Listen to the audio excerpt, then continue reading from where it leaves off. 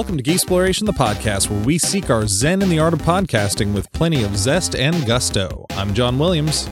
And I'm Ben Robinson. Jump off a cliff and build your wings on the way down. We're talking Ray Bradbury.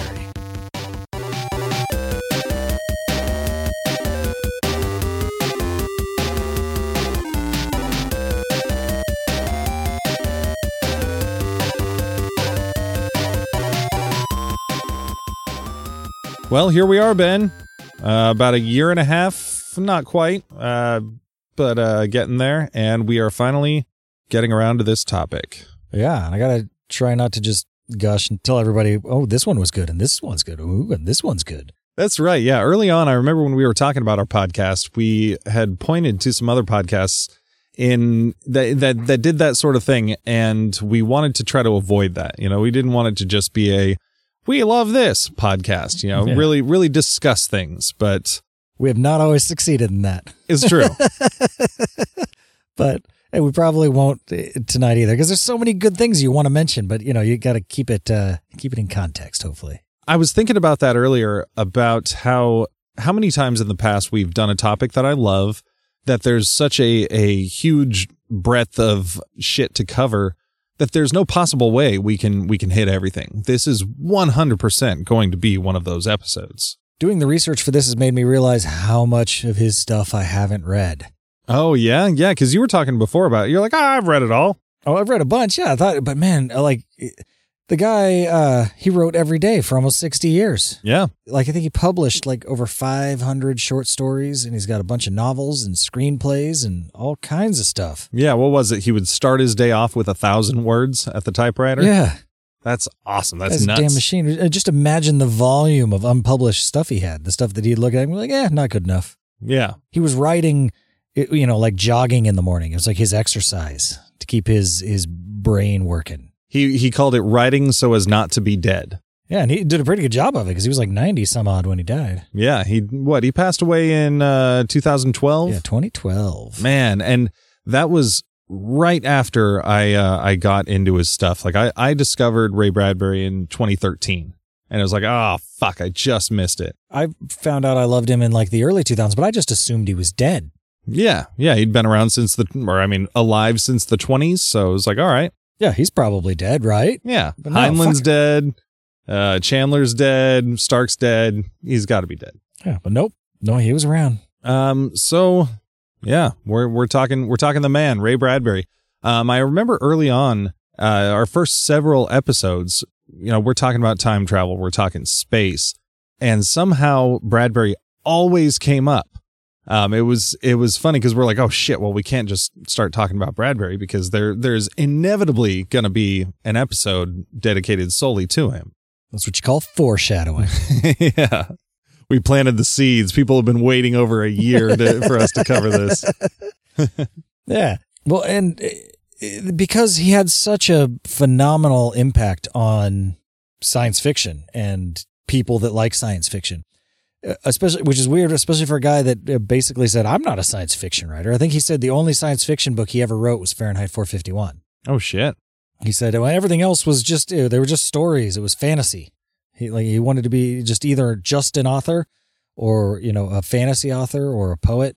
But he kind of, I don't know if he didn't like it, but he didn't subscribe to the idea that he was a science fiction writer. Yeah, it was more that was just the setting.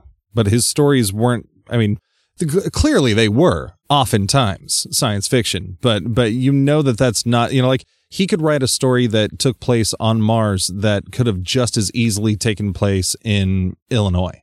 Oh, absolutely. Yeah. Like the Martian Chronicles are full of that. Yeah. He specifically said, I consider it a fantasy book.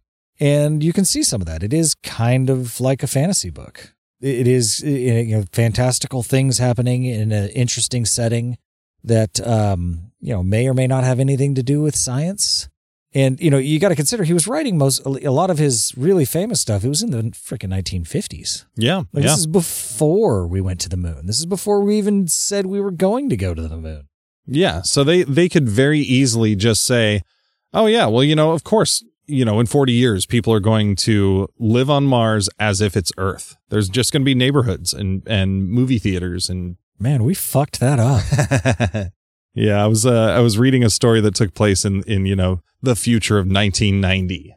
Like, oh man. Yeah. I mean, thankfully we're not under like some bureaucratic nightmare where books are illegal and shit, but yeah. Not being able to live on Mars is kind of a pisser too. It turns out it's a lot harder than they thought it was. Yeah. It's not as easy as just shooting a rocket with people on it to Mars. Go plant some trees on Mars. I don't think that'll quite work. Yeah, it's funny how he talks about, rivers and trees and grass and mountains and stuff. It's like, oh, that's not the reality of the surface of Mars. Well, but the thing is, at that point, they didn't know that. Yeah. Like this was a lot of those stories it was published in the 1950s. So they were written in the late 40s. Some of them were published in like sci-fi magazines in the 1940s. Yeah.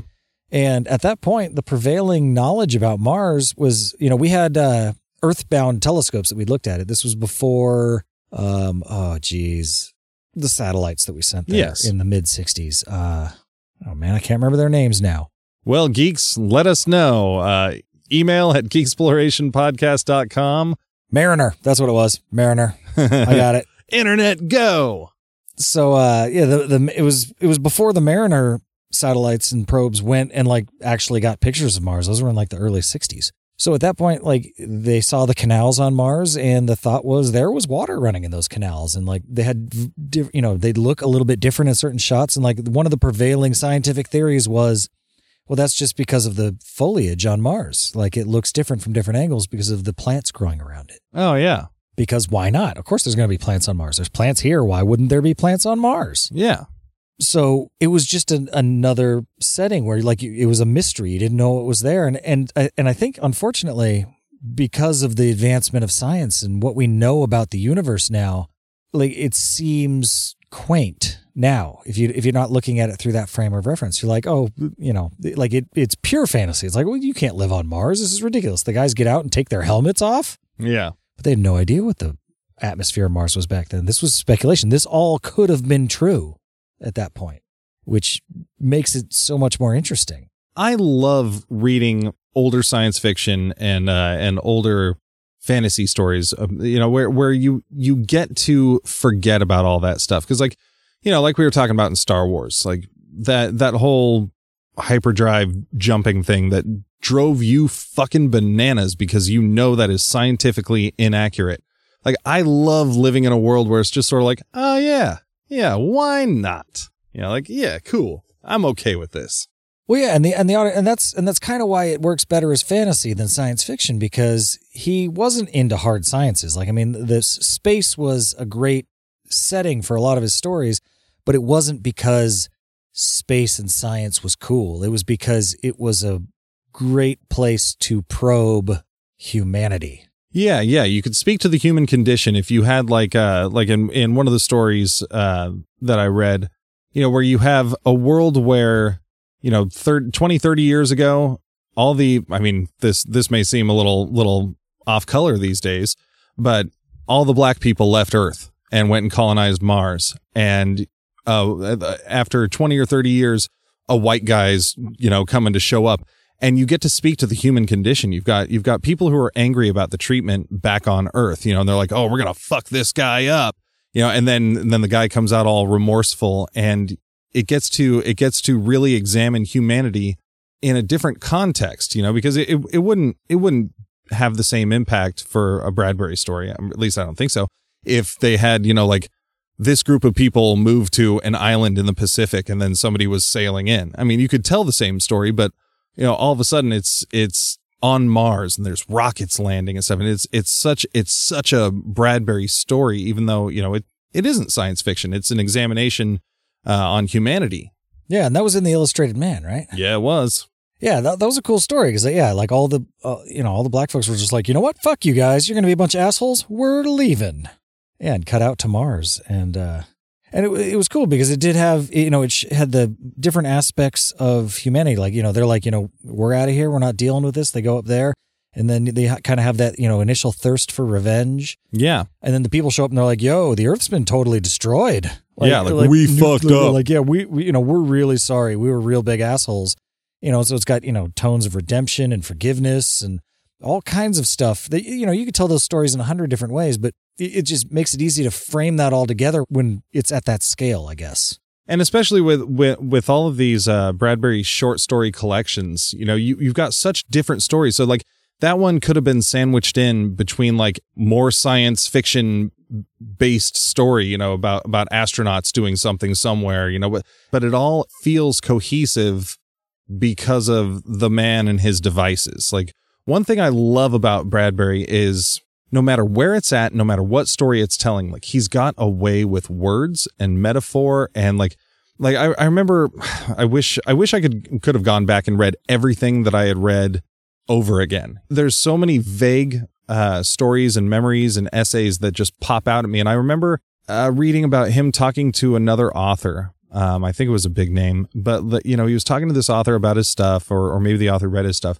but the guy just called him out and he's like, oh, I get it. Like you're not a science fiction writer. You're a poet. And he is. Yeah, he 100% is. The way he spins words and feelings, and he'll be talking about a man, running down the street like the torrential downfall in a blood. He makes you feel something sensory that you can then apply to something very ordinary.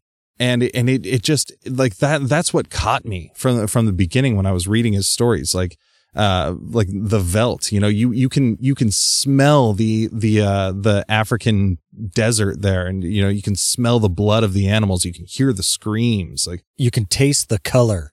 Yes, he's so different because he is so poetic and metaphoric. Mm-hmm. It's like the transcript of a dream.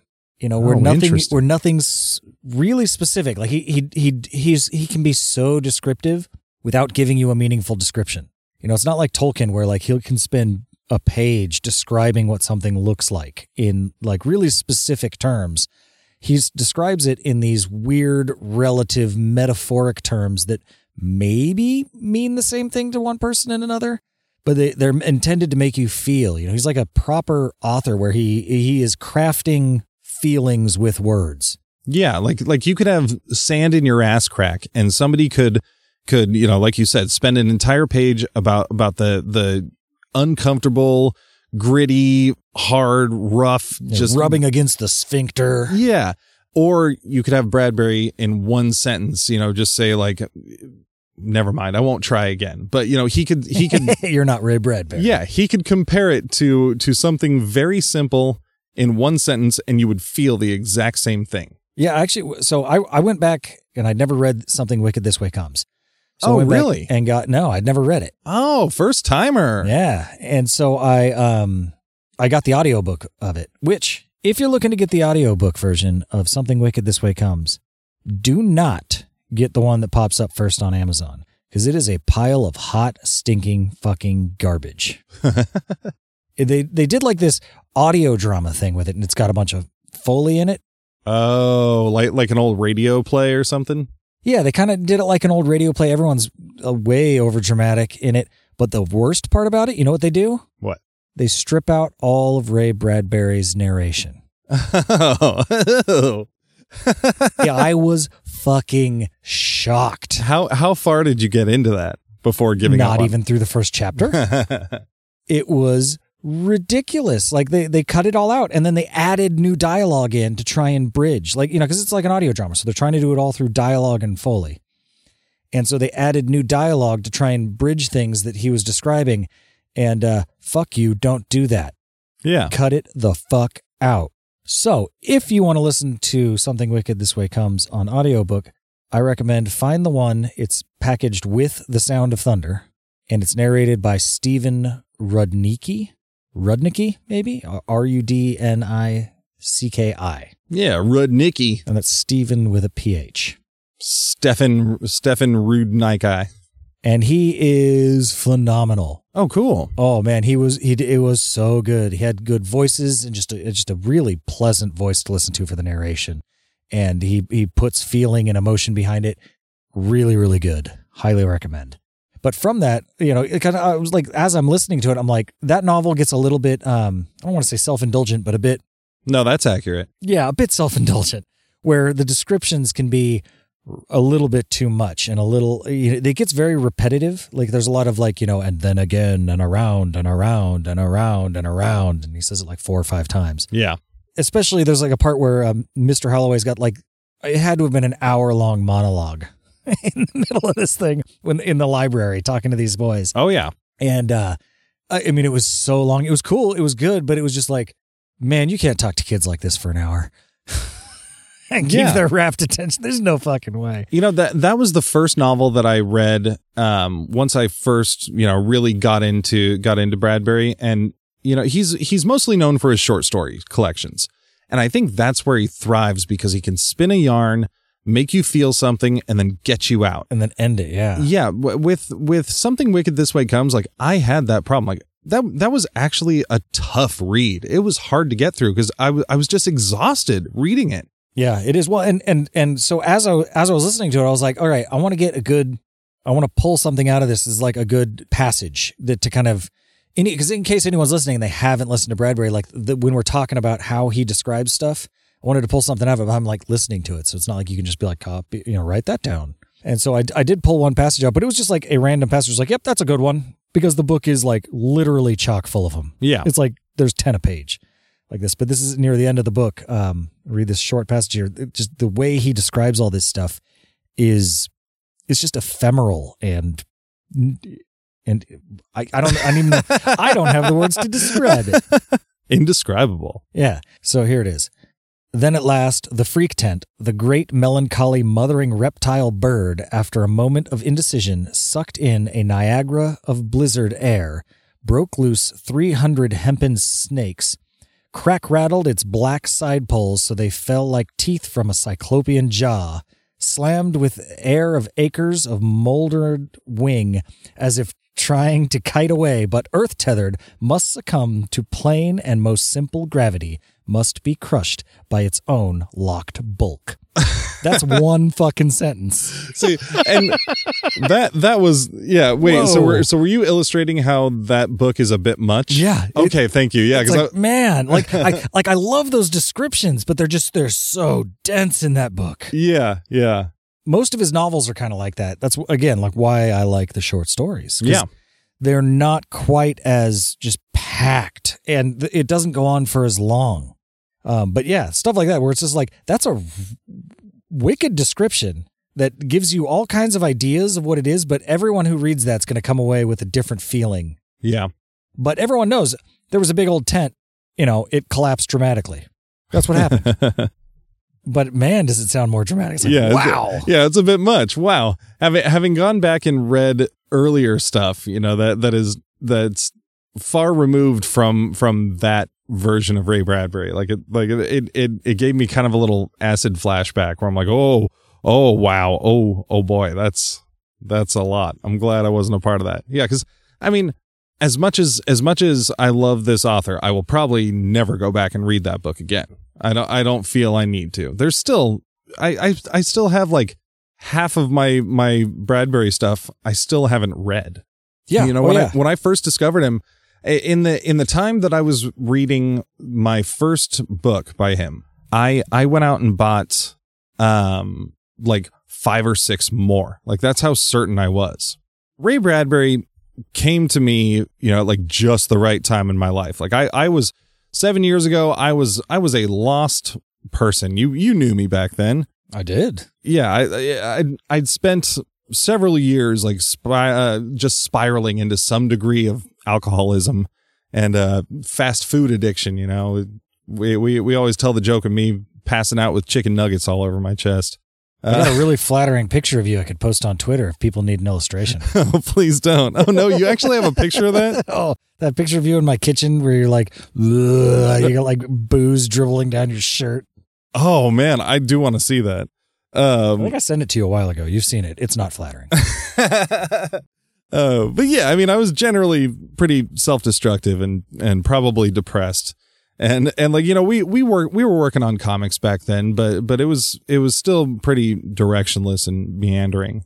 But you guys had come in for a Christmas holiday, cause you were already out of town at that point. And I remember like I'd been a little sick earlier in the day. Like I'd gotten some hives and I took some Benadryl, and we got invited to a party, so we went to it. But we just got fucking obliterated. Do you remember that party?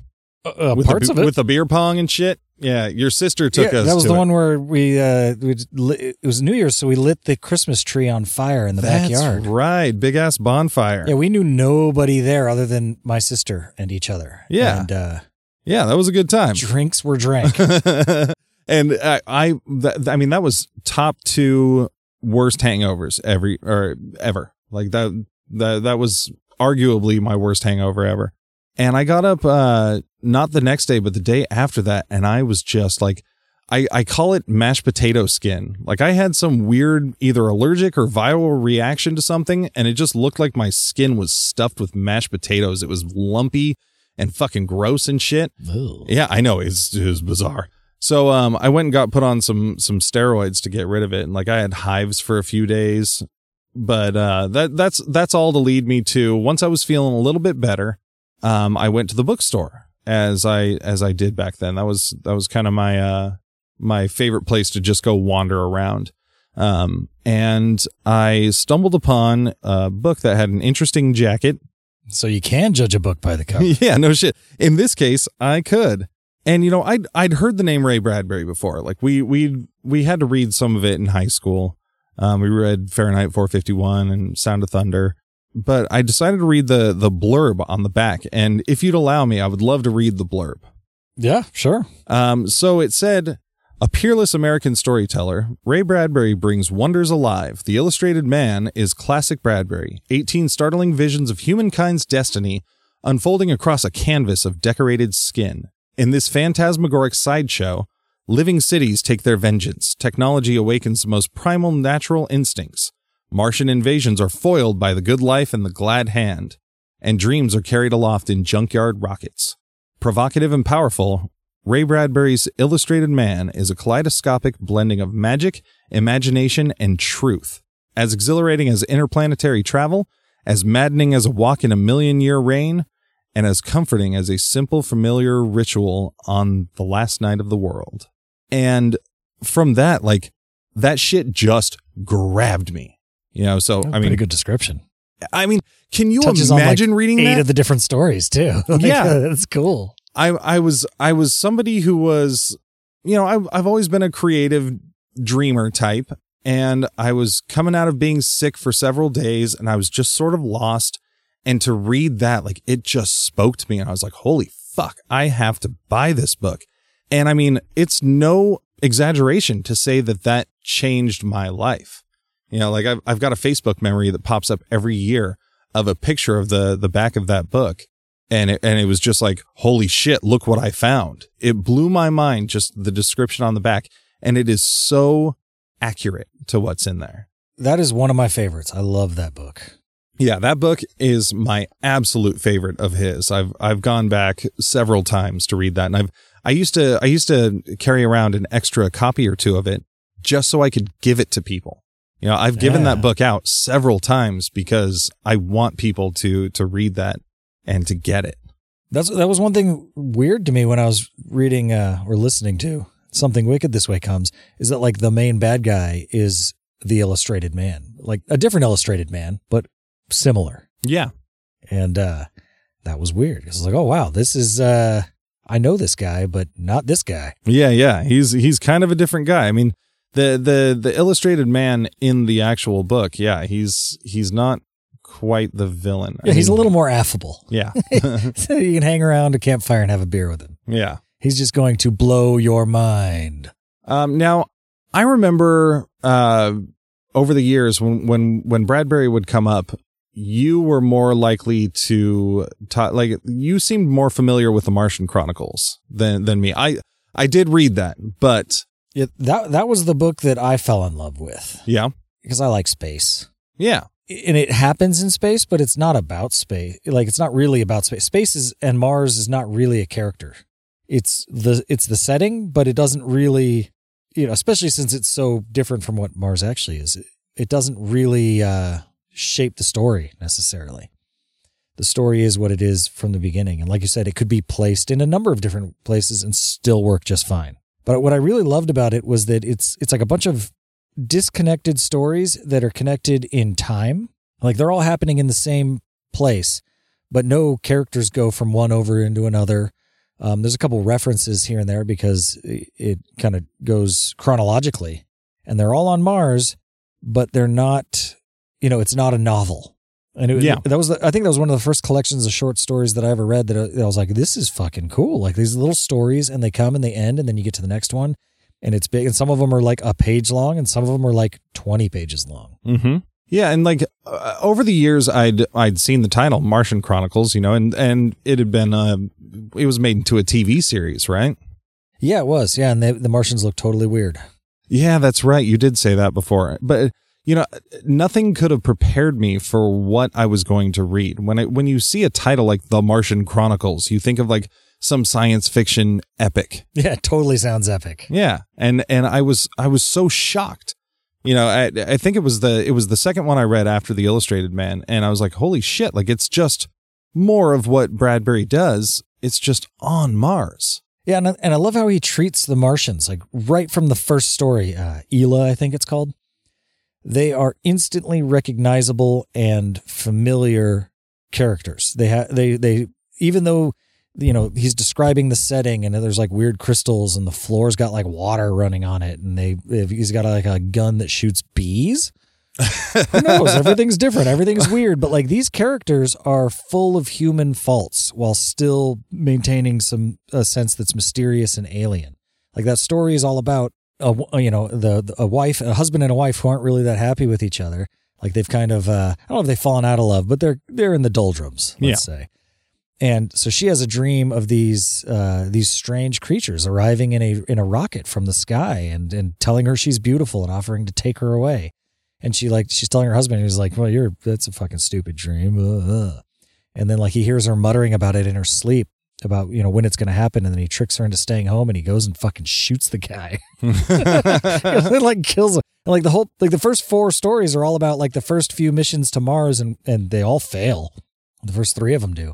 And then the 4th one comes along, and then it gets into like, the human colonization of Mars and what happened to the Martian people. And it touches on all kinds of different themes like colonialism and patriotism and racism and idealism and like all just weird little slice of life stuff and humor. And it's able to cover all of these different topics in such a clean and interesting way that keeps you moving through it. I love it. Yeah, there's just enough of the mystery and wonder of it taking place on Mars for it to not get, because it's possible that some of those stories could be boring if they did just take place in what's his fictional town? Green something, Illinois? Greenstown, Greenville? Green something, Illinois. That is correct. He's got a lot of stories that take place in there. That's like the surrogate for where he grew up in. Yeah. And it even appears in the Martian Chronicles. Oh yeah? Yeah. It's been 7 years since I read it. I think it was the 3rd expedition that went there. And the second expedition is one of my favorites because it's the first half of the story is almost a comedy, which you don't get a whole lot of comedy from Bradbury.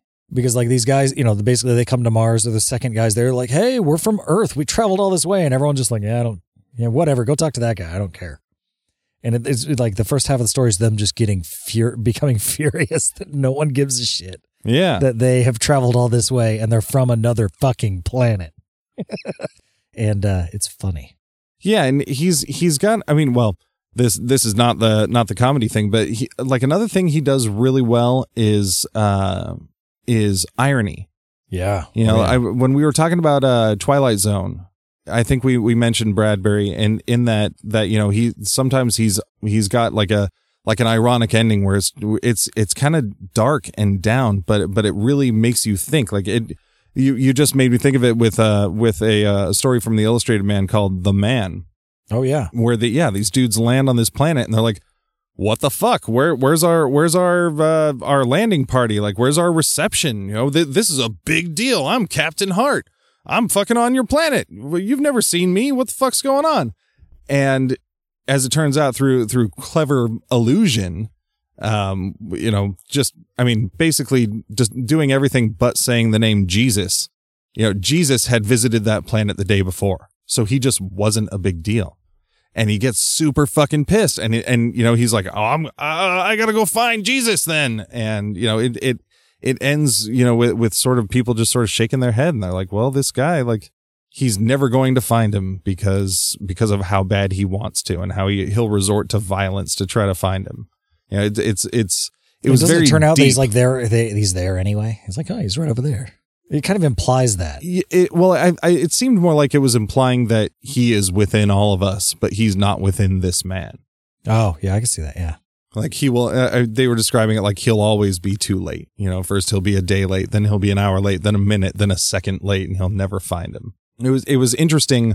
It was also an interesting way to tackle the idea of a religious figure, because you don't really get, hard Christianity in Bradbury's stories.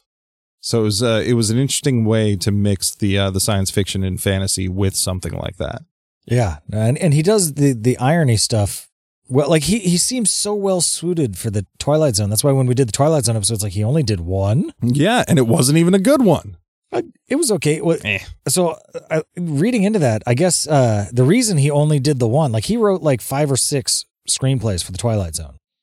But the reason he only did one is because he'd written that story and he gave it to them and they made it and he helped them make it and do all this. And then like he sat all his friends down to watch it when it came out.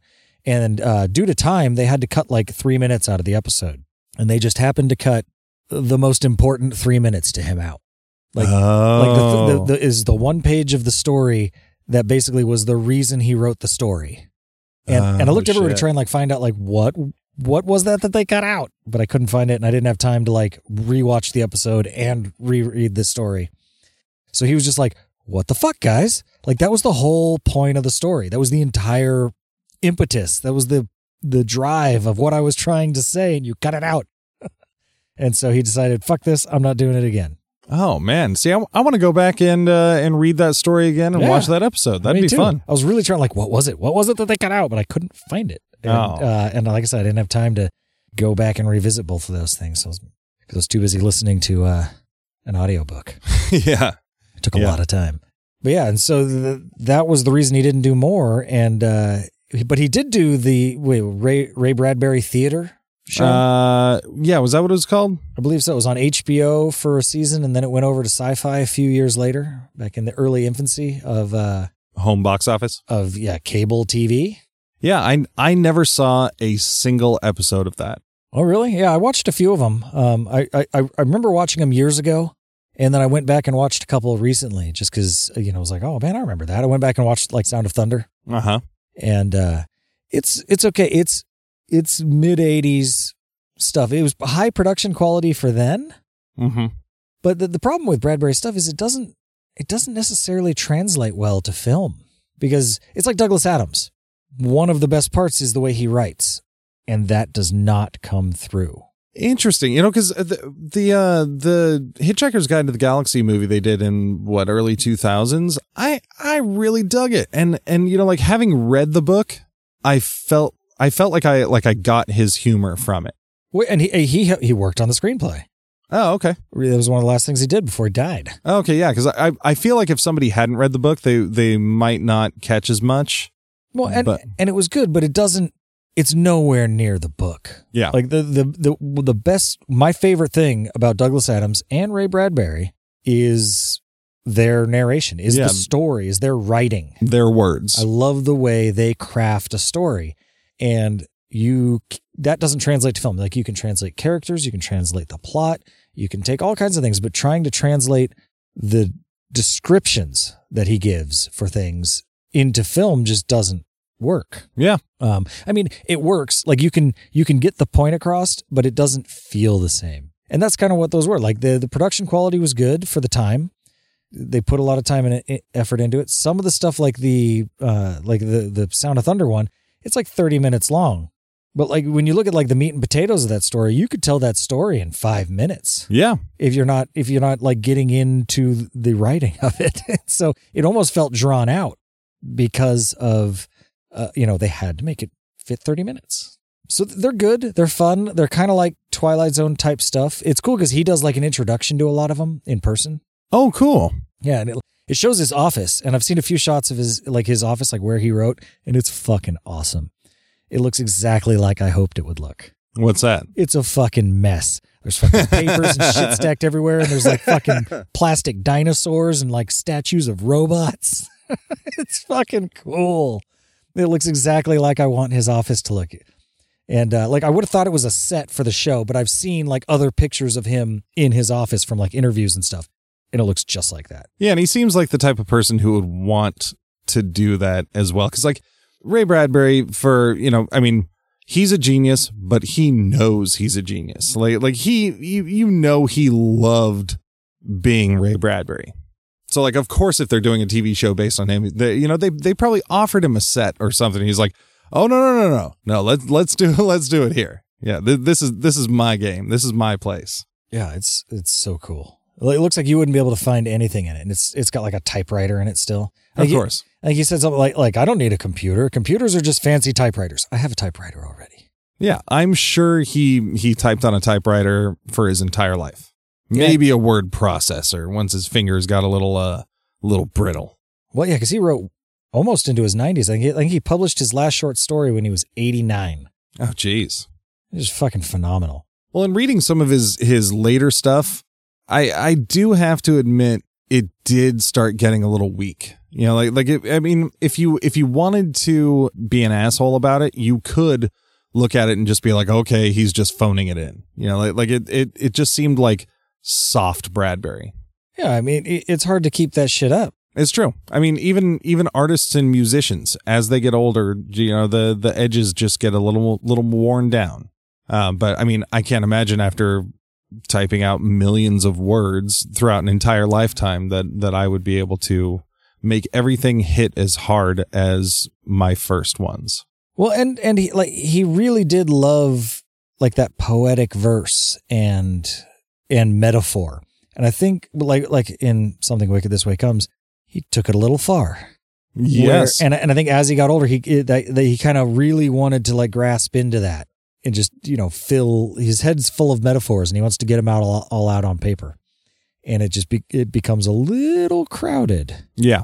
And like for your first read of Bradbury, I would not recommend Something Wicked This Way Comes. Oh, definitely not. It's a really cool story. I love the story.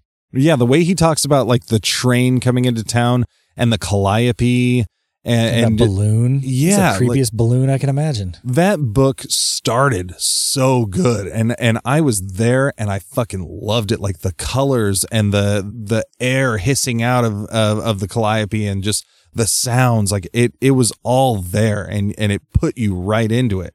But yeah, it wears you out by the end. It's a little long. You know, and I did like, I think his descriptions of the libraries early in the book, like when they first go to the library, was really instructive to how he felt about libraries. Because he was self-taught. He didn't go to college.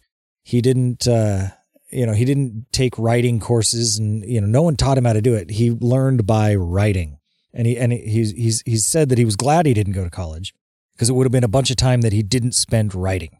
And the only way to really get good at it is to just do it and just keep doing it and do it every day and read a lot. I think one of the directions he gave was, you know, every day, write 1,000 words, read a poem, read a short story, read an essay every day. And you'll just fill your head with inspiration and then blurt it out on the page. And, you know, he's talking about how he grew up in libraries, and like in that he's describing libraries as like a place where you could go and visit all these places and time and space. And, you know, it's you know, hollowed marble halls where all of history resides and stuff. And like, there were really epic descriptions of, you know, a place with a bunch of fucking books in it. You know, that's interesting that he brings up reading essays too, because that was actually something else I wanted to talk about. That was his book Zen and the Art of Writing, and it's essays on creativity. It is fucking amazing listening to this dude talk about creativity and the process and how to get yourself in the mode. Like, for anybody who wants to do something creative, I cannot recommend this book more, because I've never considered myself much of a writer. I've tried a little bit more lately to be more involved in the process, but I've always had a problem with my confidence in my writing. I'm an artist. That's what I do. I draw. But when you're reading these essays, like I was able to take every single thing he said and apply it to my craft. Like, cause that's the way he talks. He doesn't talk about, technical, ways to craft a good prose story or a poem. Like he talks about how to chase and to find your inspiration. And oh man, I wish I had the book on me so I could directly quote it. But he talks about creativity and like the creative muse being like a cat where you want to give it attention. It's like, nah, fuck you. And then you're like, okay, well, fuck you then. And then it's like, well, wait, why don't you want me? And then it comes and finds you. Fucking meowing and rubbing on your leg when you don't want it. Man, I love it. That's legit. And his very first essay in there, it goes back to our intro. He talks about the words zest and gusto and how those aren't words that people use anymore, but how they describe the process of being creative and it's like just living your life with zest and gusto. And like, like I said earlier, like writing so as not to be dead. Like for him in his preface to that, or his prologue intro, I don't know, to that whole book, he talks about not writing being a sickness and a poison. Cool. He equates it to like a concert pianist who I can't remember who it was, but he said like, if I didn't play for one day, I would know. If I didn't play for 2 days, the critics would know. And if I didn't play for 3 days, the audience would know, or something like that. And that's how he feels about writing. Like if he didn't write for one day, like he would know it, he'd feel it, and he'd feel pissed. And then just like every day would degrade him more and more until he would feel like he's dying. And I loved that so much. Like it just charges you up. It makes you want to create.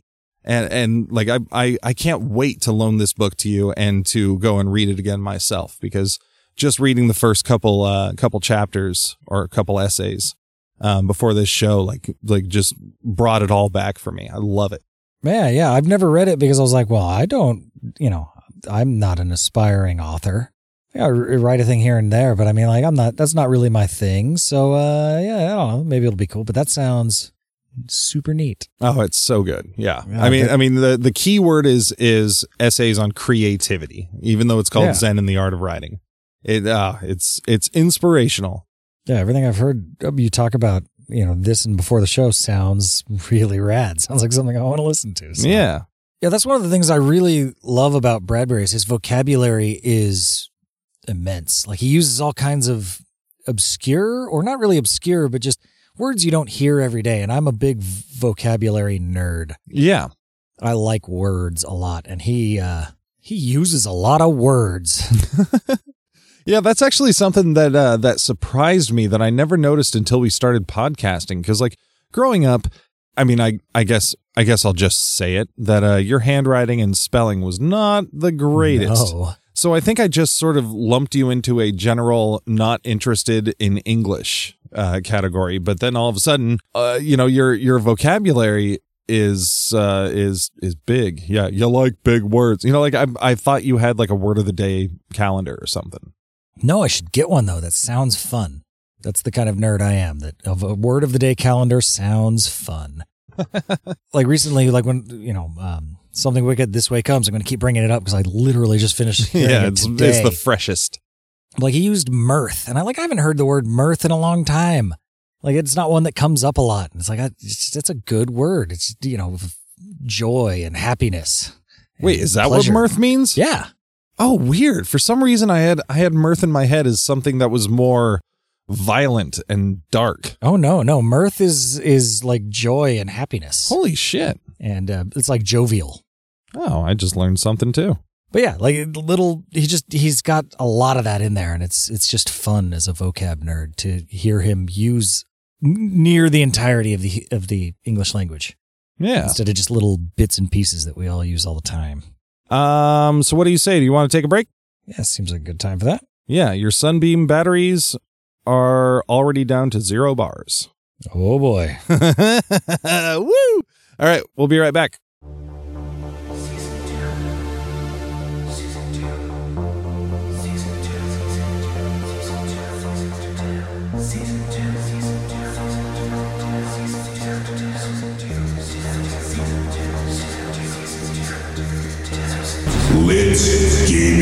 Arena. Coming soon. Video game world in the beginning. LGA.GG. Hey, welcome back, Ben. Hey, I am back. How was your break? It was good. I got a little bit of stew. I've come back to the studio be-scotched, so hopefully that'll class this last half up. So what do you say? You want to talk first impressions? Yeah. What was your first impression? What was your first encounter with the man? Now, I mentioned earlier that Martian Chronicles was the one I fell in love with, but it was not my first experience with Ray Bradbury. Mm-hmm. The first experience was mandated in high school. Oh, shit. The good old required reading of Fahrenheit 451. Yeah. Which I didn't really like in high school. Well, to the uninitiated, why don't you give us a quick little synopsis? All right, so it's in, I don't want to say dystopian future, because other than the fact that, you know, the main drive of the plot, it's society seems to be working just fine. It's not like everything's collapsed. But basically, over time, censorship grew, like where people would get offended about things. I think he called them like the minorities, but not like, minorities like we say today, but like, small groups of people who would say like, I'm offended by you talking about insects. They bother me. And they would get a book sidelined because it offended them. And eventually the government said, hey, all this banning is kind of irritating. Why don't we just ban them all? Wow. How many years off do you think we are from that? We seem to be in phase 1 right now. Yeah. Heavily. And so yeah, all the books basically get banned, and firemen don't have any work anymore because, houses don't catch on fire. We already figured that out. And so firemen's jobs now are to burn books, and the main character is a fireman, and that's his job. And there's another main character who, what was her name, like Clarice, or I don't remember. It's been a few years since I read that one. Yeah, me too. She's the Bradbury stand-in who loves books and libraries, and is the voice of reason in the book. And it goes on from there. Yeah. I got to say, when I was in high school, I probably didn't read the whole thing either, because I don't know if I actually ever completed a required reading book when I was in high school. Yeah. Yeah. Similarly, like the one book that I remember reading from beginning to end in high school, and it may have been the only one, was And Then There Were None, or 10 Little Indians, that Agatha Christie book. That was what turned me on to reading. Yeah, I read a lot. Like I read Douglas Adams and a bunch of other stuff, but I don't want to read this shit the school's going to make me read. That's what Cliff's Notes are for. Yeah, or that movie with Michael York where instead of like the robot dogs, they like the firemen had like terrible looking jetpack special effects. Terrible jetpacks, robot dogs, they're almost the same. Yeah, yeah. Yeah, when I went back and read it a few years back, I enjoyed it more than I remembered enjoying any of it in a high school. Yeah, when I read it later, I definitely got the same feeling. Though, again, with his novels, it's I think I just like the short stories better. Yeah, but I did enjoy Fahrenheit 451. It's been years since I read it, so I can't really speak competently to how it stacks up, because it was one of the first things I read. It was the first thing I read, and then after I read the Martian Chronicles and was like, wait, this guy's fucking awesome, I went back and reread it and enjoyed it more. But that's about all I remember. But it's probably been 15 years plus. Yeah, I was going back and forth as to what my first one was, whether it was Fahrenheit 451 or do you remember what year we read that in high school? It was like junior, senior, right? Oh, no, I don't remember. I don't remember things about high school. Yeah. Well, I think this may have come before, so I'll just do it so I don't say that was also mine. Fuck, you're just going to make me wrong. We went to the same high school. Well, no. One of us is going to be wrong. No, because I did mine in summer school. Oh. Yeah. And I think it was after freshman year, because it was Mrs. Shackelford. Maybe. Shit, maybe not. No one's going to prove you wrong. Yeah, yeah. Come at me. If you went to high school with us and you went to summer school with me and I'm wrong, email us at email@geeksplorationpodcast.com. We read the short story A Sound of Thunder, which has been referenced here. Yep. Where This company has created a time machine. You can go back to, in this case, prehistoric times, and basically it's just observe.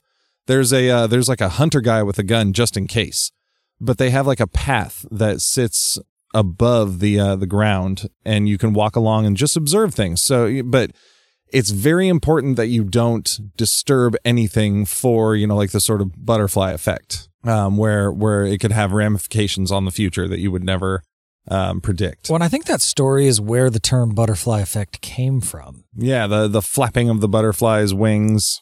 Yeah, and in the story, I mean, it's been several years since I read it, but the story basically, dude goes off the path, hunter guy kills him, because you don't do that.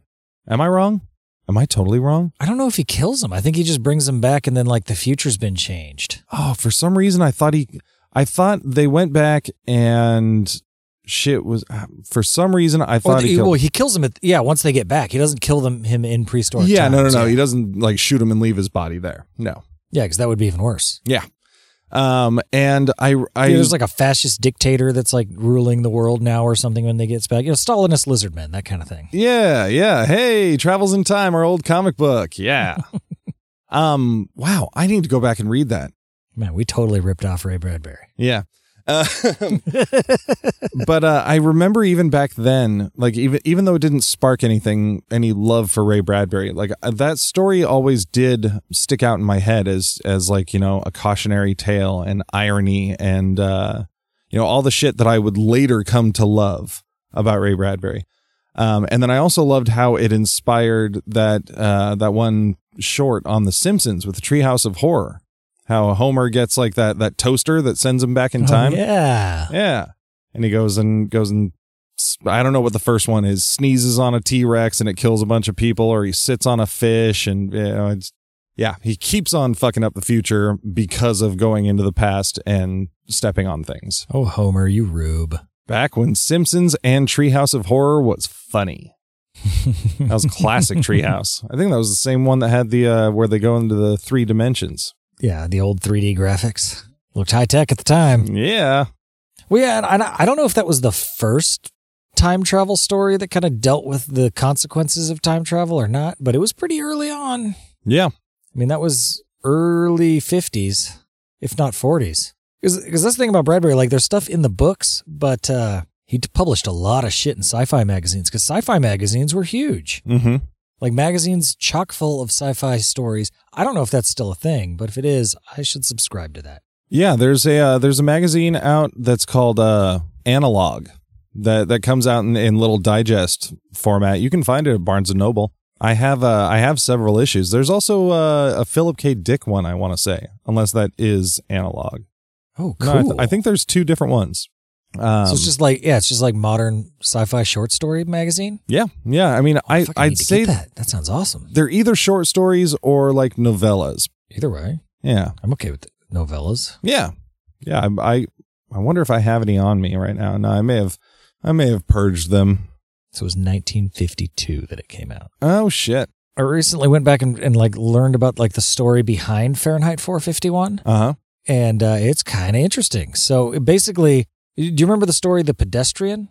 Is that the one where he witnesses the car accident? No, it's the one where he's like walking down the street and the police start like hassling him because it's so weird for someone to be walking down the street. I actually just read that one. Yeah. So that was inspired by like a real life event where like him and his buddy were walking down the streets of LA and a cop stopped and was like, "What are you guys doing?" And he like was sassing the cop. He's like putting one foot in front of the other. The cop didn't think that was cool.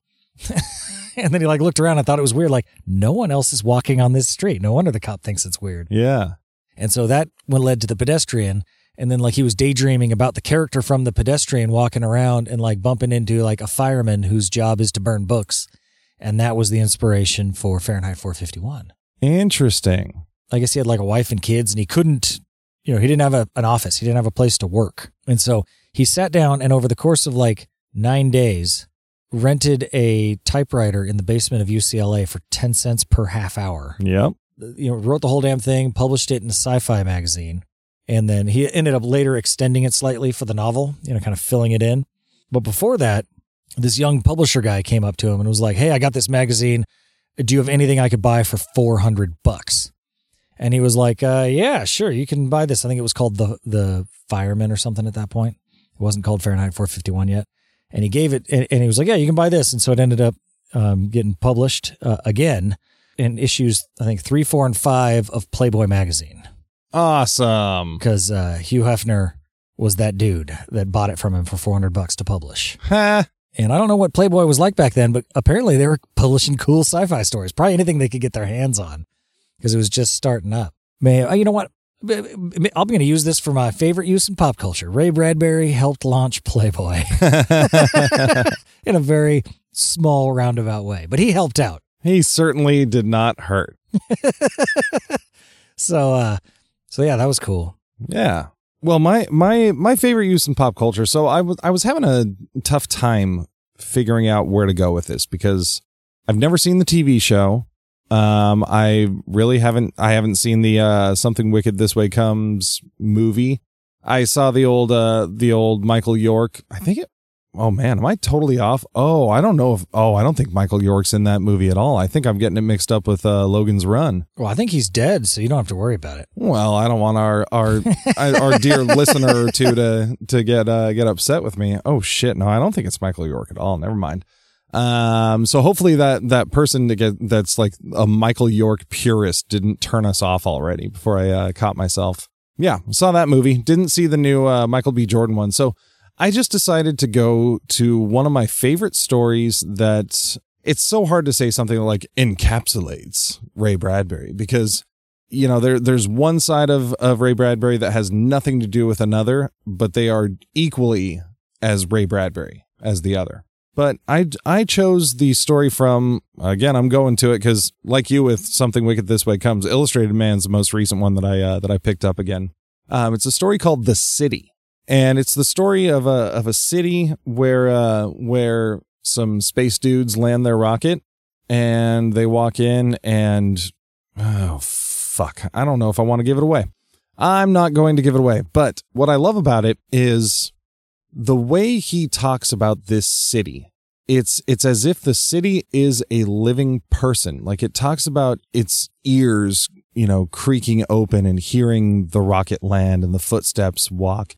And it talks about its nose and its nostrils opening and smelling.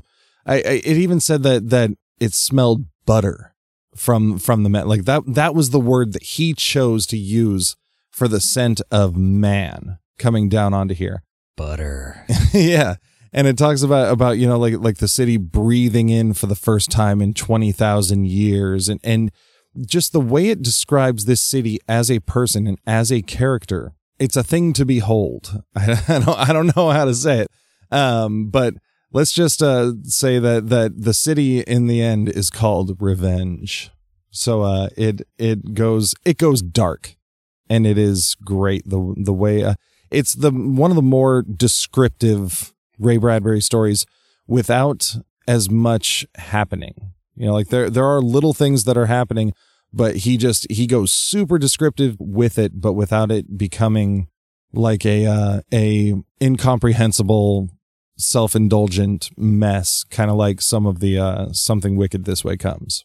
Read it. It's good. Read the entirety of the Illustrated Man. Like if I could just put that in as my favorite use, I would, but I feel like that's kind of cheap because it's like, oh, look, the best of the best, in my opinion, right here. The use in pop culture was tough because it's, like I said, there's some movies and there's some other things, but most of them don't quite stack up to the text. Yeah, like so much of what Ray Bradbury is writing. Like, I mean, that is what he is.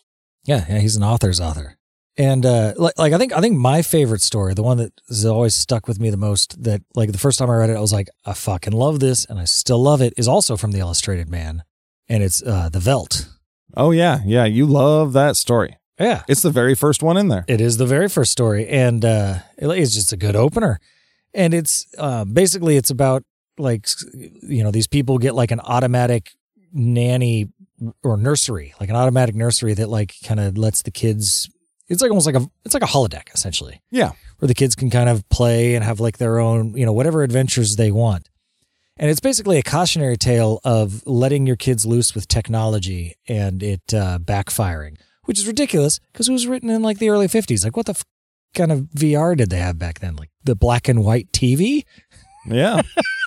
Like, it's almost more relevant now than it was when it was written, which is so bizarre. Yeah, and in that same story, it talks about the technology in the house, like the shit that like cleans your dishes for you and mows your lawn and maybe something even like makes your dinner, like everything that a human does, or like even back like they even sort of put it in the context of like how the wife feels about things, because back then, you know, it was the housewife's duty to do certain things. But in this story, like the house has become the surrogate, you know, nanny and parent and housewife, and like the children love the house and the room because of what it is. Yeah, and not the parents because they don't do anything. Yeah. They're just people that yell at them. Yeah. Yeah, and it all ends up going terribly wrong. I mean, it just seems to make so much sense now. Like, it's still so relevant. And I like that story quite a lot. Yeah. That whole book it's got a lot of, it's definitely very Cold War-y. It's got that kind of sense, you know, that overarching sense of like nuclear doom and man's bringing about his own destruction.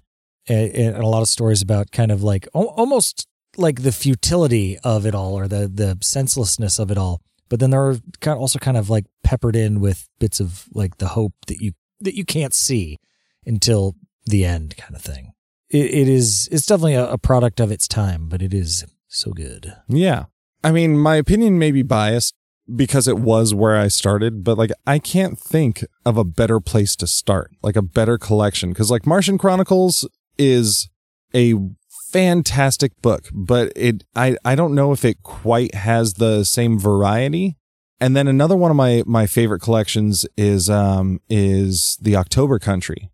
And that one has a lot more of like dark stories and creepy stories. And another collection called Long After Midnight that has a lot more of the creepy stuff, the more horror oriented stuff. And I mean, those are so fucking fantastic too. But then you also run into some issues with some of the collections where there's like there's stories from other collections that are in there. So there have been a couple times with a couple of the other ones where I'm reading something and then I go on to the next story and I'm like, wait, I feel like I've read this before. And then it's hard to shake that feeling. And then all of a sudden I'm like, oh fuck, like have I read so much Bradbury that everything is starting to sound the same? So I think that's kind of what took me away from Bradbury a little bit over the last couple of years. It was just I couldn't tell what I had and had not read anymore. Well, and he does have some stuff that kind of plays on the same themes and stuff. Like he'll do something and then he'll come back and kind of revisit it in a slightly different way in a later story. Yeah. Like the third expedition to Mars in the Martian Chronicles is kind of similar to the city in a degree where it's a very similar feeling when they go into like this ancient Martian city that has been, you know, abandoned. Yeah. Oh, I do remember that. Yeah, and they're talking about like the cracked glass and the dust and the crumbling buildings and stuff. Yeah. So some of the feeling of that's kind of similar to like the city, but different. But it's not the same story. But it like he does kind of retread some ground. I mean, after 500 plus published stories, you're gonna retread some ground here and there. You know, you had something good and you want to say something more about it, go for it. Yeah. The thing about Bradbury is he was always writing for himself. He wasn't writing for you. He wasn't worried about whether or not, you were going to be impressed. He was a man who was writing because he needed to write, and he wrote what he wanted to write, and he liked what he wanted to write. And if it worked for you, good.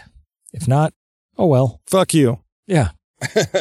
Well, another one of my favorite stories, again from Illustrated Man, is it's sort of the other side from something like The City.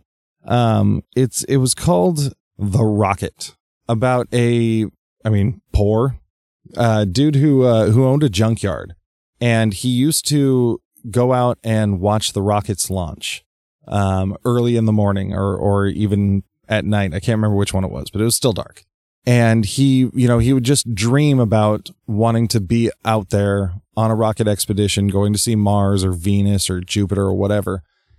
And he had saved up enough money to send one person in his family, because he had his wife and he had like a handful of children. And he's like, we can send one person up there. And, they couldn't really figure out who to take. They drew straws, and like his wife came up and she's like, oh, I'm pregnant, I can't go. And then his son drew the straw the next time, and he's like, oh, I can't do, like, they all felt bad. Nobody wanted to abandon anyone else and to leave anybody out. And so this dude came to the junkyard and dropped off a like rocket prototype, essentially. Like I guess before they would build a rocket, they would build a prototype out of aluminum, just to figure things out. And he dropped it off at the junkyard, dude bought it from him at the junkyard, spent the same amount of money that he could have sent one person out on a Mars trip. And he essentially just like jury rigged it to where he could get his kids into there and like play on the windows, like essentially play video of them like taking a rocket expedition out into space, and just worked it to where he's like, this is an old thing, but I've got it running and it'll only work once. So let's just take this trip.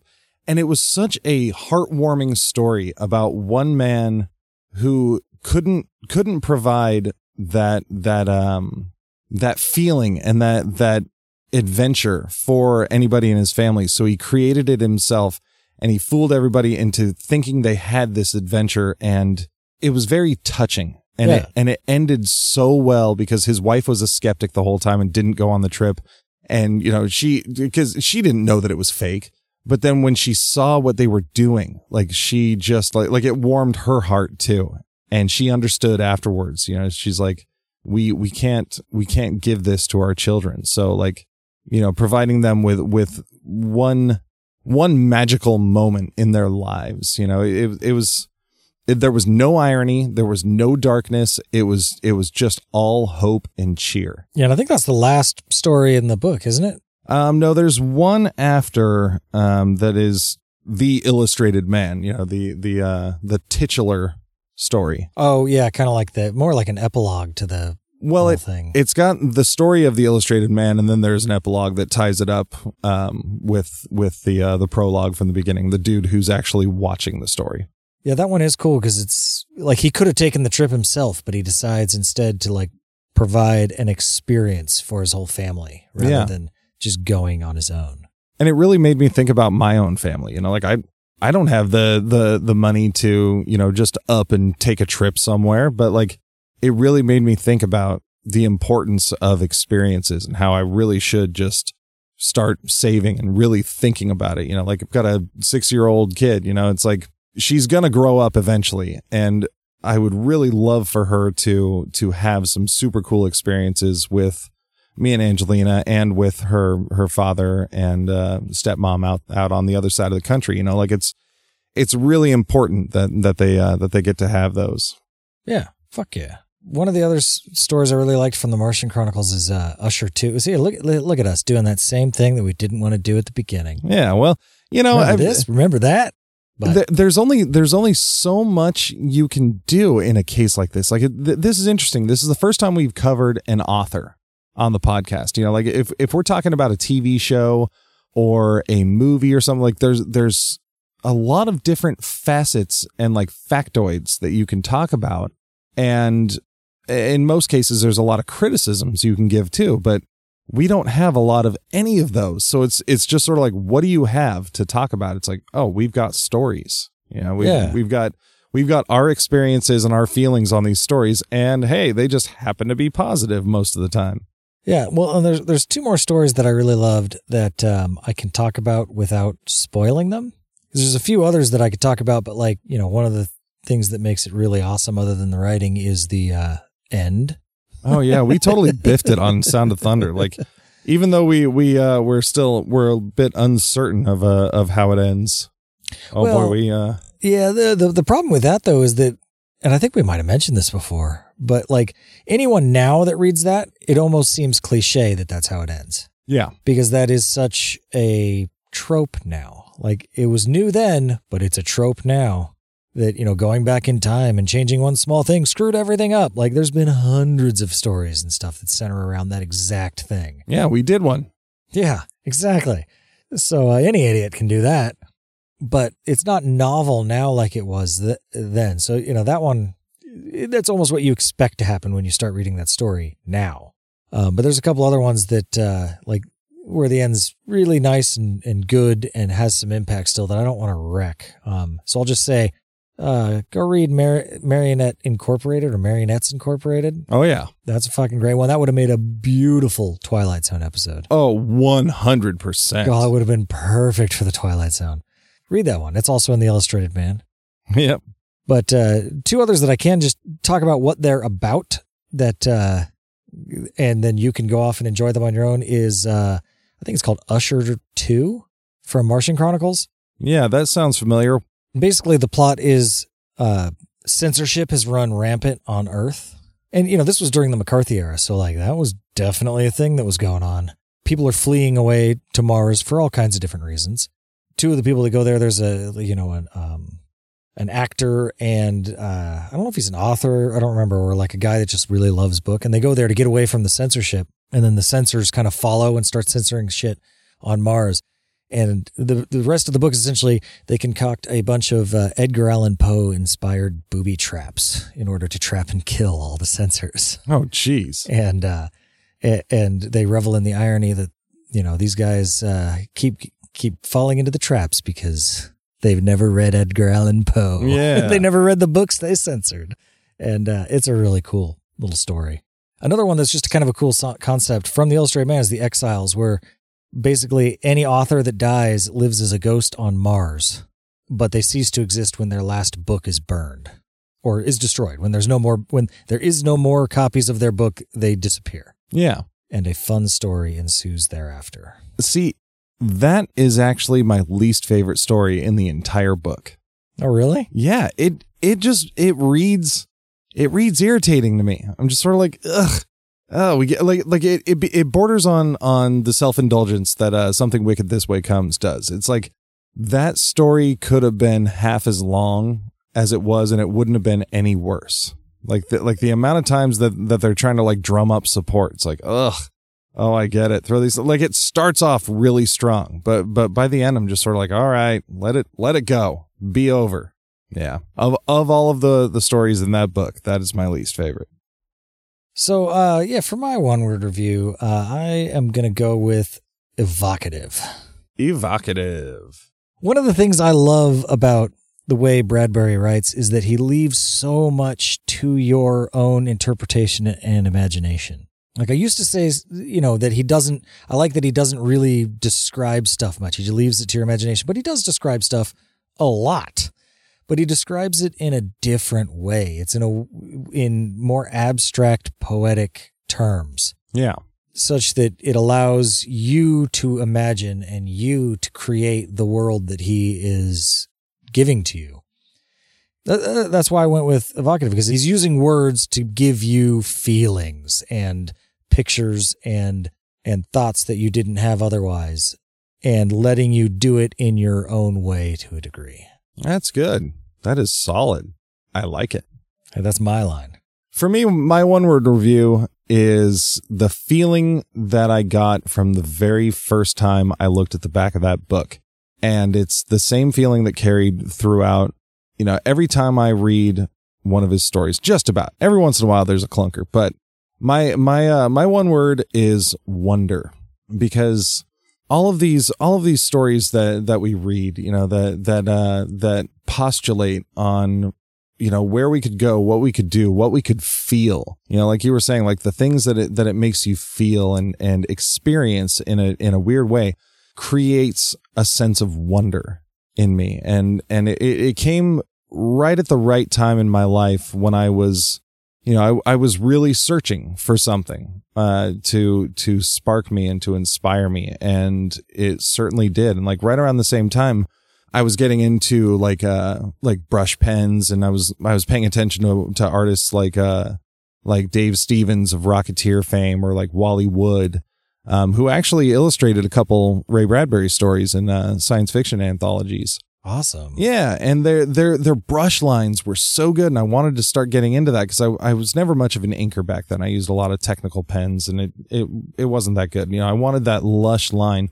and always get this Facebook memory a couple days after the Illustrated Man memory, where it was a new sketchbook, and I was just coming out of that sickness and started reading Bradbury, and I drew a picture of myself, which I didn't do very often back then, and I was, standing at a distance watching rockets launch, just like the in that story, the rocket. And to me, that sort of encapsulated everything that I was feeling in that moment, with that sense of wonder, just watching the rockets launch, being inspired by these writings and these new tools that I discovered. And it actually launched into, a series of, I used to call it my coffee shop sketch hour, where I'd just go to a coffee shop almost every single damn day. And in 1 hour, I would sit down and I would start and complete a drawing. And most of those had they had a lot to do with space and rockets and floating in space and discovering, suns, or even playing golf in space. I remember I did once, but it still had that same whimsical feeling of wonder, I felt like it was something that I could have read in a Bradbury story. Yeah, you were definitely on like a 60s era space kick for a while. Man, that was great. It was awesome, yeah. That's a solid era to get a kick on. It's so weird because the place I was at that time in my life, I can't recreate it. And, it's a bummer because I really miss, the stuff that I was creating back then. I was high on something. It wasn't drugs. It's Ray Bradbury fumes. Yeah. It just pumped me full of wonder. All right. So in summary, go read you some Ray Bradbury. Yeah. No shit. Get on it. If you haven't done it yet, go pick up The Illustrated Man. It's a great book. Yeah. I mean, shit, you pay for shipping. I've got an extra copy. I'll send one to you. First person to hit us up, I'll send you a copy of The Illustrated Man. In fact, that's a good deal. Yeah, go leave us a review. For the second person, leave us a review, and I'll go pick up a used copy somewhere and send it to you. I mean, you can find it anywhere. Go to any used bookstore. Well, then again, I don't know. It's pretty popular, so I guess it doesn't show up all the time. Go on to fucking Amazon or eBay. You can find a used copy with shipping for like $3. It is hands down the best $3 you will ever spend. Yeah, I can get behind that. Did you ever see the movie? No. Me neither. I know they made one back in the 60s, but I never saw it. Yeah, and I know they only, it's not as good. They only did a selection of the stories. They certainly didn't do all 18. I think they did like 4 of them or something. The Veldt was definitely one. I read about that. Yeah, I wonder what 1960s virtual reality room looks like. Yeah, no computer graphics at all. Yeah. Hardly even compositing, actually. No, I guess that makes the virtual reality look even more real, because it was. Yeah, back in the good old days. Well, thank you for joining us on this rocket ride through one of our favorite authors today, folks. If you want to let us know how we did, please email us. I don't know why I slipped into this voice. Email us at email@geeksplorationpodcast.com. You can hit us up on the social medias. Facebook, Geeksploration, the podcast page. Instagram, Geeksploration Podcast, or Twitter at GeekSplorePod. And if you enjoyed today's show, please go on to Podchaser or Apple Podcasts and leave us a 5 bottles of dandelion wine review. We do have some merch on shop.geeksplorationpodcast.com. As always, our theme song is Cruising for Goblins by Kevin MacLeod of Incompetech.com. Until next time. Write a short story every week. It's not possible to write 52 bad short stories in a row. Just you watch me.